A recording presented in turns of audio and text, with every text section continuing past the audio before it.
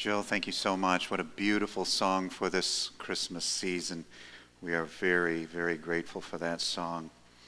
Well, this morning, as Pastor Ron mentioned, we are beginning our Christmas season, our special focus and emphasis on the birth of Christ and all that it means to us in the Christian faith.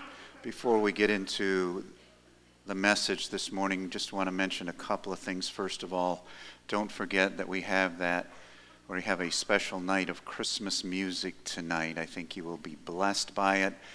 We have 8 different specials that have been planned for you, to bless you, to encourage you. So I hope, if possible, you're able to come back out tonight. And then I just want to say a big thank you to Trish Smith and the crew of ladies that work with her to decorate our church each Christmas. I think it just looks absolutely beautiful.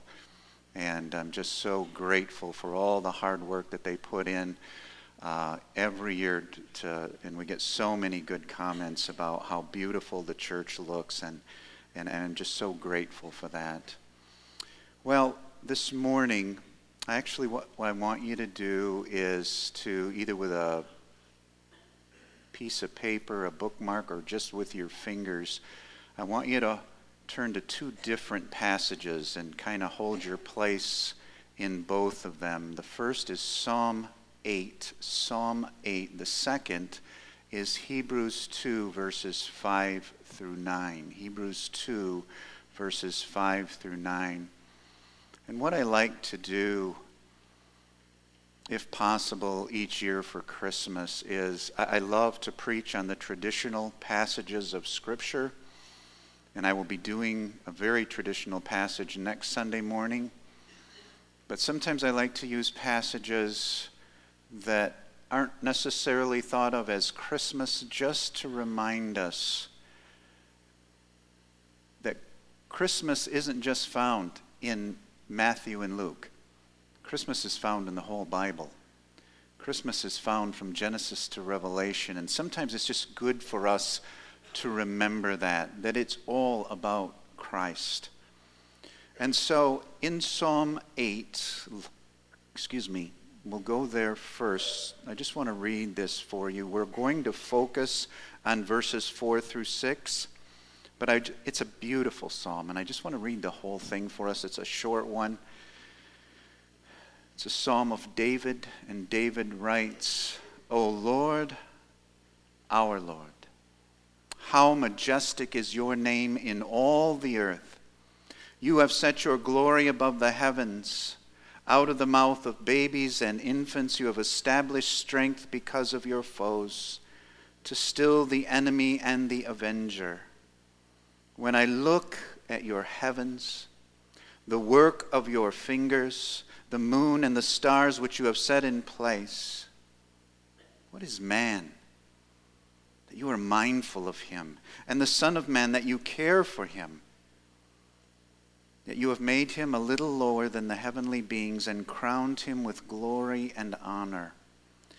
You have given him dominion over the works of your hands. You have put all things under his feet, all sheep and oxen, and also the beasts of the field, the birds of the heavens and the fish of the sea, whatever passes along the paths of the seas." Now, holding your place there, I would like you to turn to Hebrews 2, verses 5 through 9, and I want you to notice the strong correlation between Psalm 8 and Hebrews 2. Hebrews 2, 5 through 9. "For it was not to angels that God subjected the world to come, of which we are speaking. It has been testified somewhere, what is man, that you are mindful of him, or the Son of Man, that you care for him? You made him for a little while lower than the angels. You have crowned him with glory and honor, putting everything in subjection under his feet. Now in putting everything in subjection to him, he left nothing outside his control. At present, we do not yet see everything in subjection to him. but we see him who for a little while was made lower than the angels, namely Jesus, crowned with glory and honor because of the suffering of death, so that by the grace of God he might taste death for everyone. Well, our first point this morning is the importance of Christmas. The importance of Christmas. In the late 19th century, a British skeptic suggested that 3 words should be carved in stone over all church doors. Important, if true. And I like that. And even though they were suggested by a skeptic of the Christian faith, I like that. I think those words probably should be printed over church doors. Important, if true. If they are true, if what we are preaching and teaching week after week is completely true, it is the most important message in the universe, and that message needs to be taken to the ends of the earth.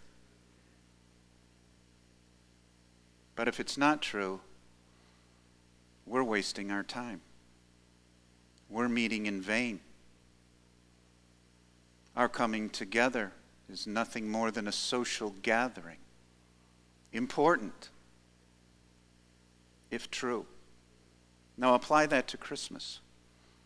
If the Christmas story is true, if everything about it is entirely true, then the birth of Christ is the single most stupendous event in history.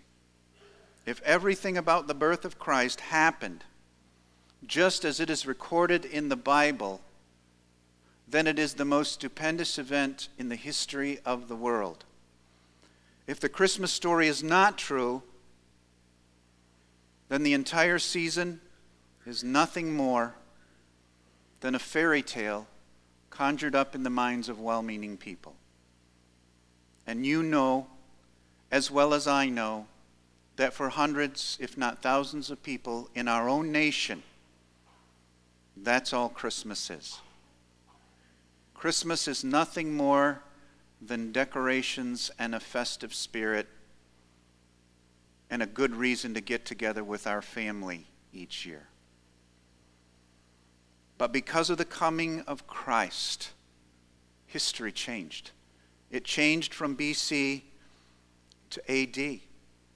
And I want you to think with me what we believe about Christmas. Important, if true. We believe that an angel visited a virgin who became pregnant by the Holy Spirit. We believe the baby in her womb was the Son of God from heaven. We believe that God caused an unbelieving Roman emperor to call for a taxation that sent Mary and Joseph back to Bethlehem at the very moment Jesus was to be born. We believe that the prophets foretold the virgin birth and his birth in Bethlehem hundreds of years before it took place. We believe a star led the wise men from the east directly to the house in Bethlehem where Jesus was. We believe that angels spoke to shepherds. We believe an angel spoke to Joseph on 3 separate occasions. We believe an angel spoke to the wise men, warning them not to return to Herod. This child born in Bethlehem was declared to be Almighty God in human flesh. He is called Wonderful Counselor. He is called Mighty God. He is called Everlasting Father. He is called the Prince of Peace. He is called Jesus, Savior. He is called Emmanuel, God with us. He is called Son of the Most High. He is called Christ the Lord. We are told in the Bible that he will save his people from their sins. We are told he will reign from David's throne in Jerusalem. We are told that his kingdom will never end. The great English hymn writer Charles Wesley wrote, "Veiled in flesh the Godhead see. Hail the incarnate deity. Pleased as man with men to dwell. Jesus our Emmanuel. Hark, the herald angels sing, glory, glory to the newborn King. And so our second point this morning is important, if true. Psalm 8, verses 4 through 6, brings us face to face with the reality of Christmas. What is man? And this is speaking not of Jesus here, but of us, but of God's creation of men and women. What is man that you are mindful of him? And the Son of Man, still referring to us, that you care for him. You have made him a little lower than the heavenly beings. Now watch this. And crowned him with glory and honor. You have given him dominion over the works of your hands. You have put all things under his feet. I want us to see this morning the glory and the tragedy of the human race. Psalm 8 tells us that we are crowned with glory and honor. We were created to rule over the earth. That is our glory. It is. We were created to rule. In Genesis 1, God, speaking of his Trinity, of his triunity, says, let us make man in our image, after our likeness, and let them rule over the fish of the sea and the birds of the sky, and over the cattle, and over all the earth, and over every creeping thing that creeps along the ground. Let us, Father, Son, Holy Spirit, let us make man in our image after our likeness, and let them rule. Let them rule. That's what you were created to do. In our Men's Bible Institute class, just last Wednesday night, we finished the first semester of our Kingdom Man class. And then in February, we're going to begin the second semester of that class. We have been learning all semester that God created men and women to rule under his sovereign plan on his behalf. And that is in a special way true of men who, under the lordship of Jesus Christ, in his strength, in his power, depending on him every day for guidance and wisdom, men are to rule in the sphere of influence that God has given them in this world, in their families, in their workplace, in their communities, with every person that God happens to place in their world, in their sphere of influence and rulership. Folks, that's what we were created for. We were made in the image of God. We were made for greatness. That's how we were created. That's how Adam and Eve were created in the Garden of Eden. But something has gone wrong. In fact, something has gone terribly wrong. In Genesis 3, we find that Adam and Eve plunge into sin, and they plunge the entire human race into sin. And we live every day of our lives ravaged by the sin within us and the sin without us. Every day we deal with the effects of being fallen and living in a fallen world. In approximately 8 months, we will be watching the Summer Olympics in Rio de Janeiro, Brazil. I love the Summer Olympics. I like the Winter Olympics, but I love the Summer Olympics even more. And when we watch the Olympic Games, we will be reminded of both man's glory and of man's fall. We are going to watch young men and women run and jump and swim and hurdle and wrestle and throw and dive and lift. And at the end of the day, whoever does it the fastest, the farthest, the quickest, the highest, the longest, wins the gold medal. And for that day, at least, they are the best in the world. And I remember a sermon that John Piper once preached in which he said he loves the Olympic Games because we see a small part of what man was meant to be. Great athletic achievement. For a small time, a sense of world cooperation as it all comes together. But at the same time, we know that glory soon fades, that records are made to be broken, and eventually all records will be broken. And all those Olympic athletes of the past, they all grow old. They're all going to die, and their achievements will come to little but dust. And all of our heroes end up with feet of clay. Oh, the fall of man that keeps us from what we were meant to be, from what we were created to be. We see it all around us. Everywhere we look. See hospitals. You know why we have hospitals? Because people get sick. They get sick all the time. We have police forces. We have branches of the military. You know why? Because they have to protect us from each other. They have to protect us from the evils of men and women.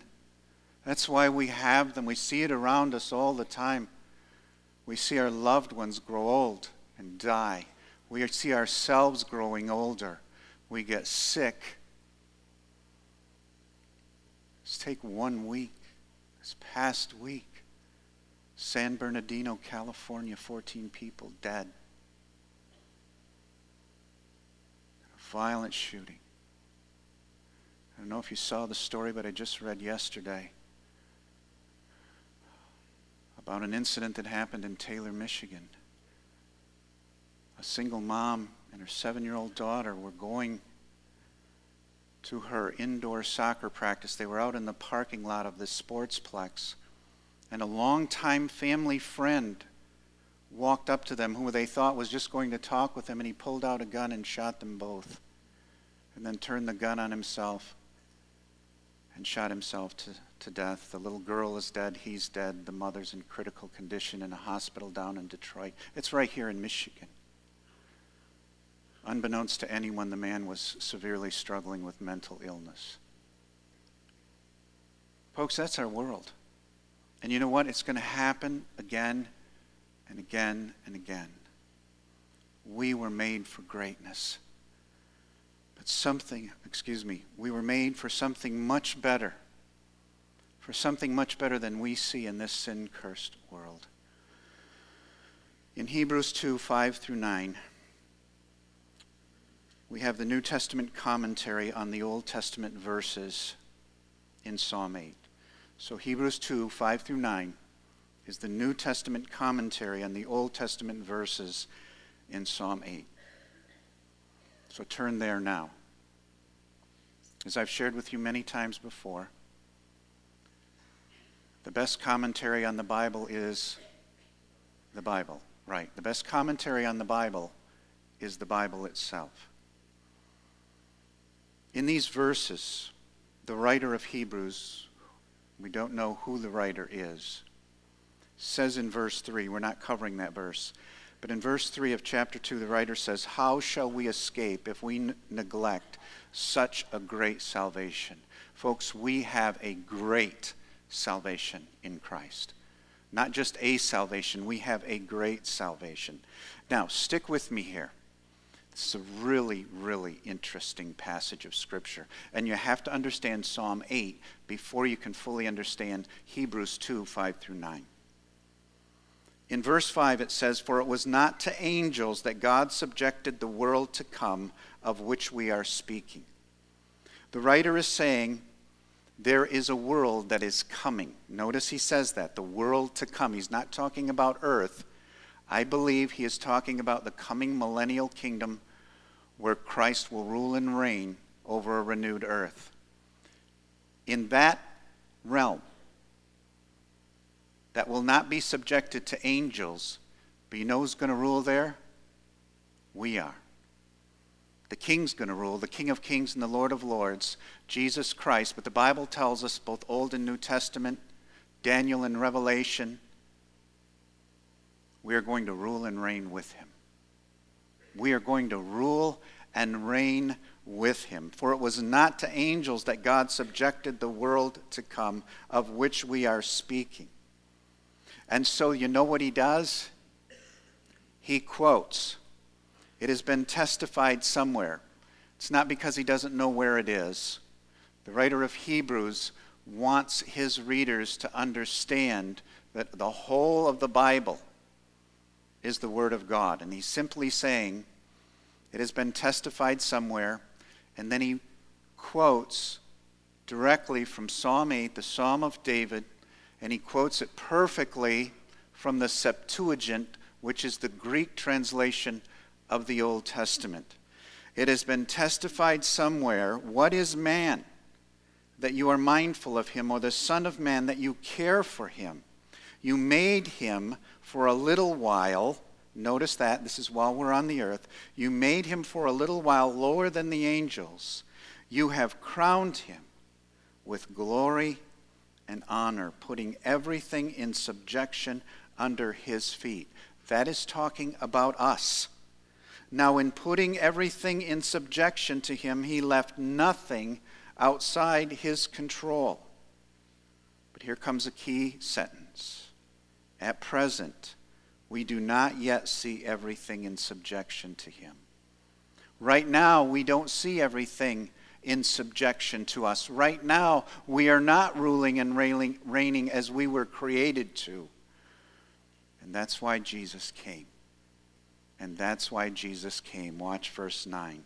But we see him, who for a little while was made lower than the angels, namely Jesus, crowned with glory and honor because of the suffering of death, because of Calvary, so that by the grace of God he might taste death for everyone. Oh, we're not yet all that we were created and meant to be. But somebody's going to bring that back to us. And it is Jesus, who was crowned with glory and honor because of the suffering of death, so that by the grace of God he might taste death for everyone. God had to take on flesh and become like us. That's the incarnation. That's Bethlehem. That's the Christmas story. He came into this world as a tiny baby, born in a stable, in an obscure village, born in poverty, unwanted by the world, in order to one day die for our sin. In order to one day die for our sin, he had to become like us. Jesus tasted death for us so that he might conquer our greatest enemies, sin and death. Let me say that again. Jesus tasted death for us so that he might conquer our greatest enemies, sin and death. Matthew 1:21, angel speaking to Joseph about Mary, saying, don't be afraid to take her as your wife. Matthew 1:21. She will bear a son, and you shall call his name Jesus, for he will save his people from their sins. Right from the get-go, right from the beginning, Joseph is told this baby will save his people from their sins. In order to be fully human, Jesus had to taste death. Jesus suffered and died because that was the only way that he could save us. Only by dying could he give us life. Now let me try to bring this all together. Let me try to help all of this make sense to us this morning and relate it to Christmas. Jesus came to restore all that we had lost when Adam and Eve sinned in the Garden of Eden.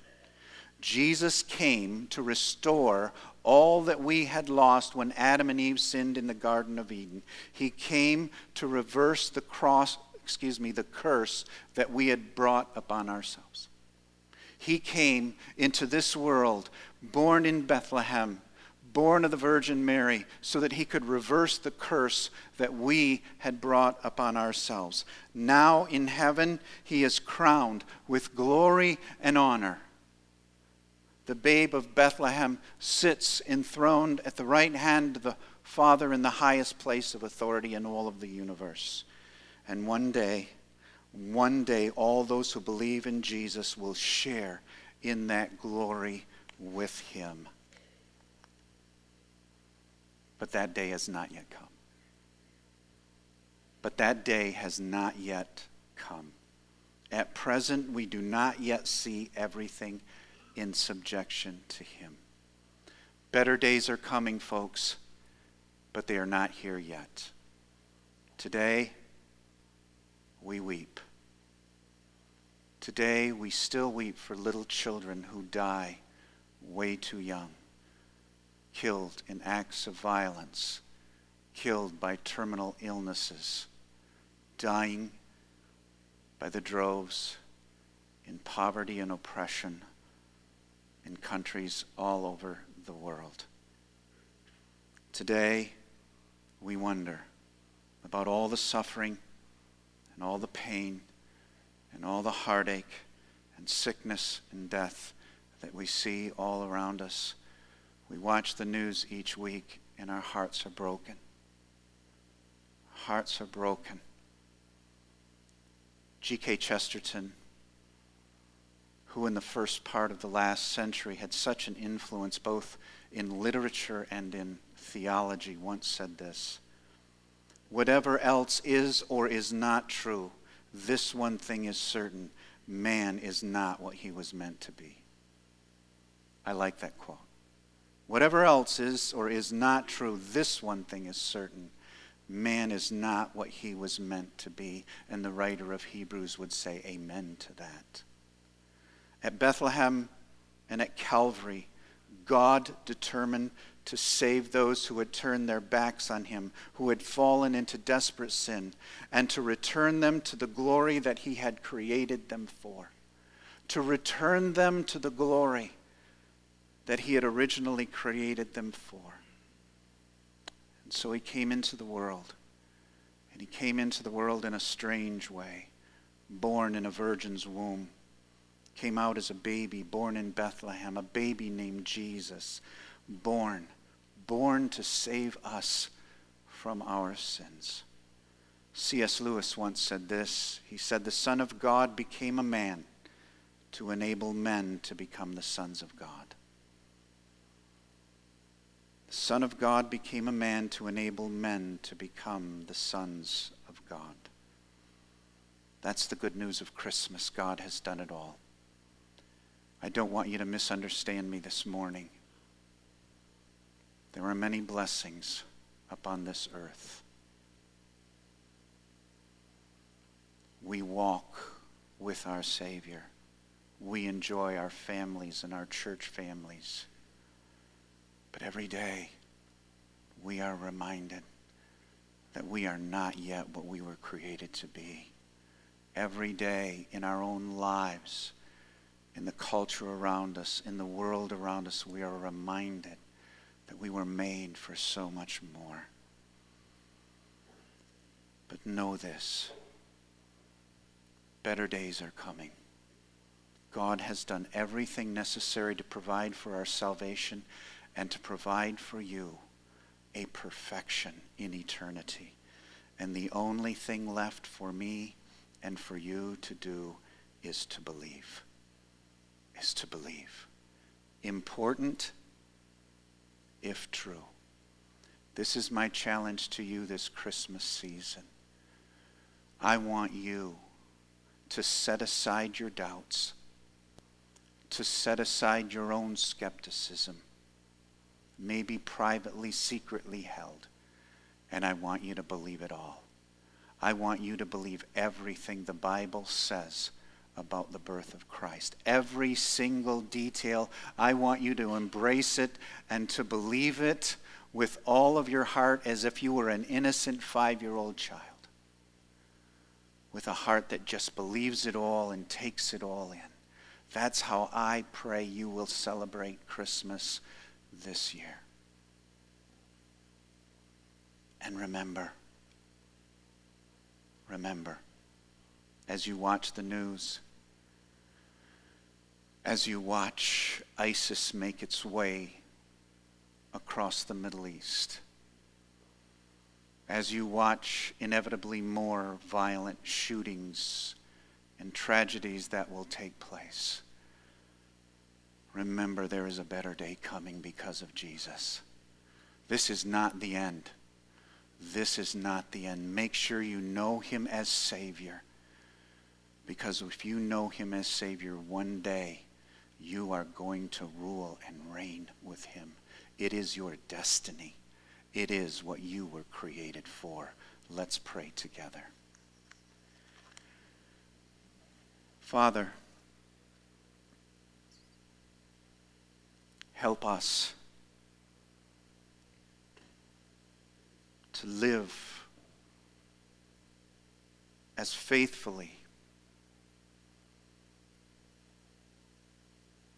and as devoutly as we can for you every single day upon this earth. Help us to be a light for Christ in every area and part of our culture. Lord, help us to be the men and women you have called us to be while we remain upon this earth. Oh God, help us to be faithful. Oh God, help us to be faithful. But Lord, when we are discouraged and maybe sometimes even depressed,